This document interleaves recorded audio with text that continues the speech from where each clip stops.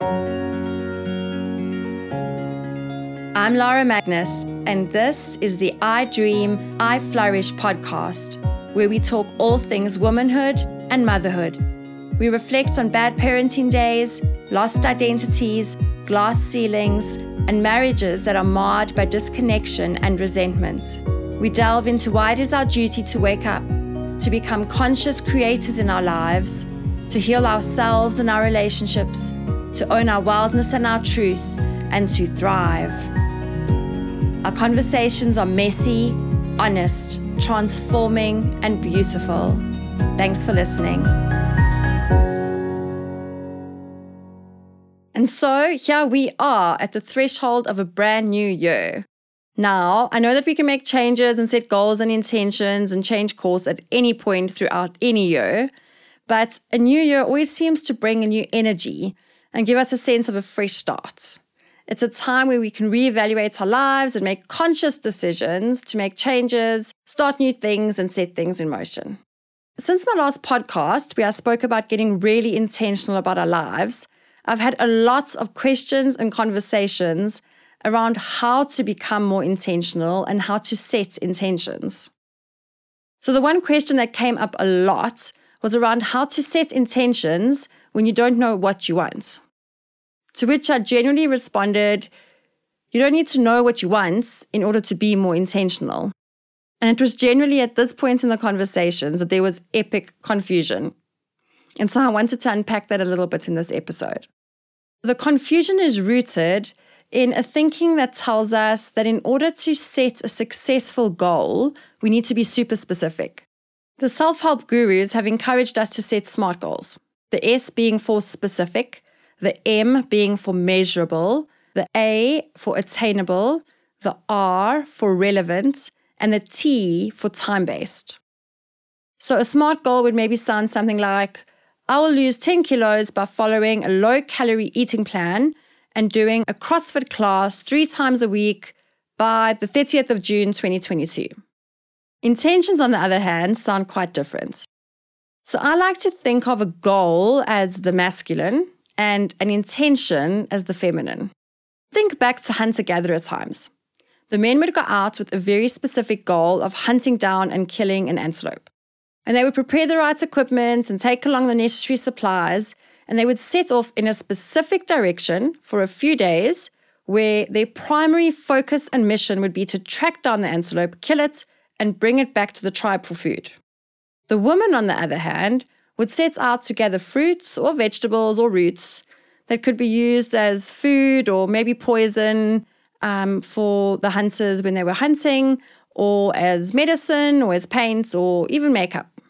So the woman would set out with a general intention to go out, explore, and acquire useful items.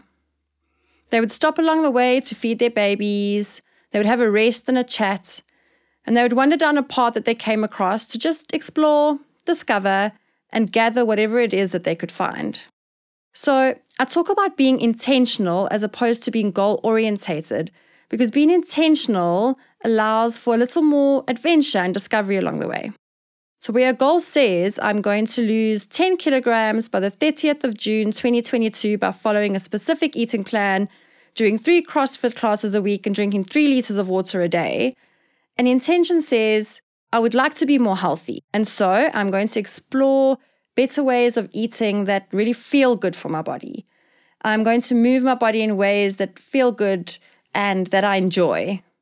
I'm going to create better patterns of sleep, and I'm going to make sure that I stay hydrated by drinking enough water. An intention for me feels as though I'm leaving a little bit more room for the universe to intervene and take me there or somewhere better, along this road, or maybe the road less traveled, where I will learn what my soul needs to learn and discover what my soul needs to discover. So it's me stepping up and saying, okay, I want to be more healthy, and so I'm committing to a journey toward better health. But I'm not limiting myself to specific measurables and timeframes that may or may not work for me. I'm saying I want to develop more deep and meaningful friendships. And so I'm committing to opening myself up to new opportunities to meet new people, or having conversations with strangers when the opportunity arises.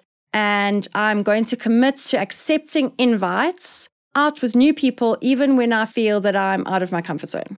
Or I'm saying I want to be more financially independent. And so I'm committing to checking my bank balance each day so that I'm constantly in touch with my money.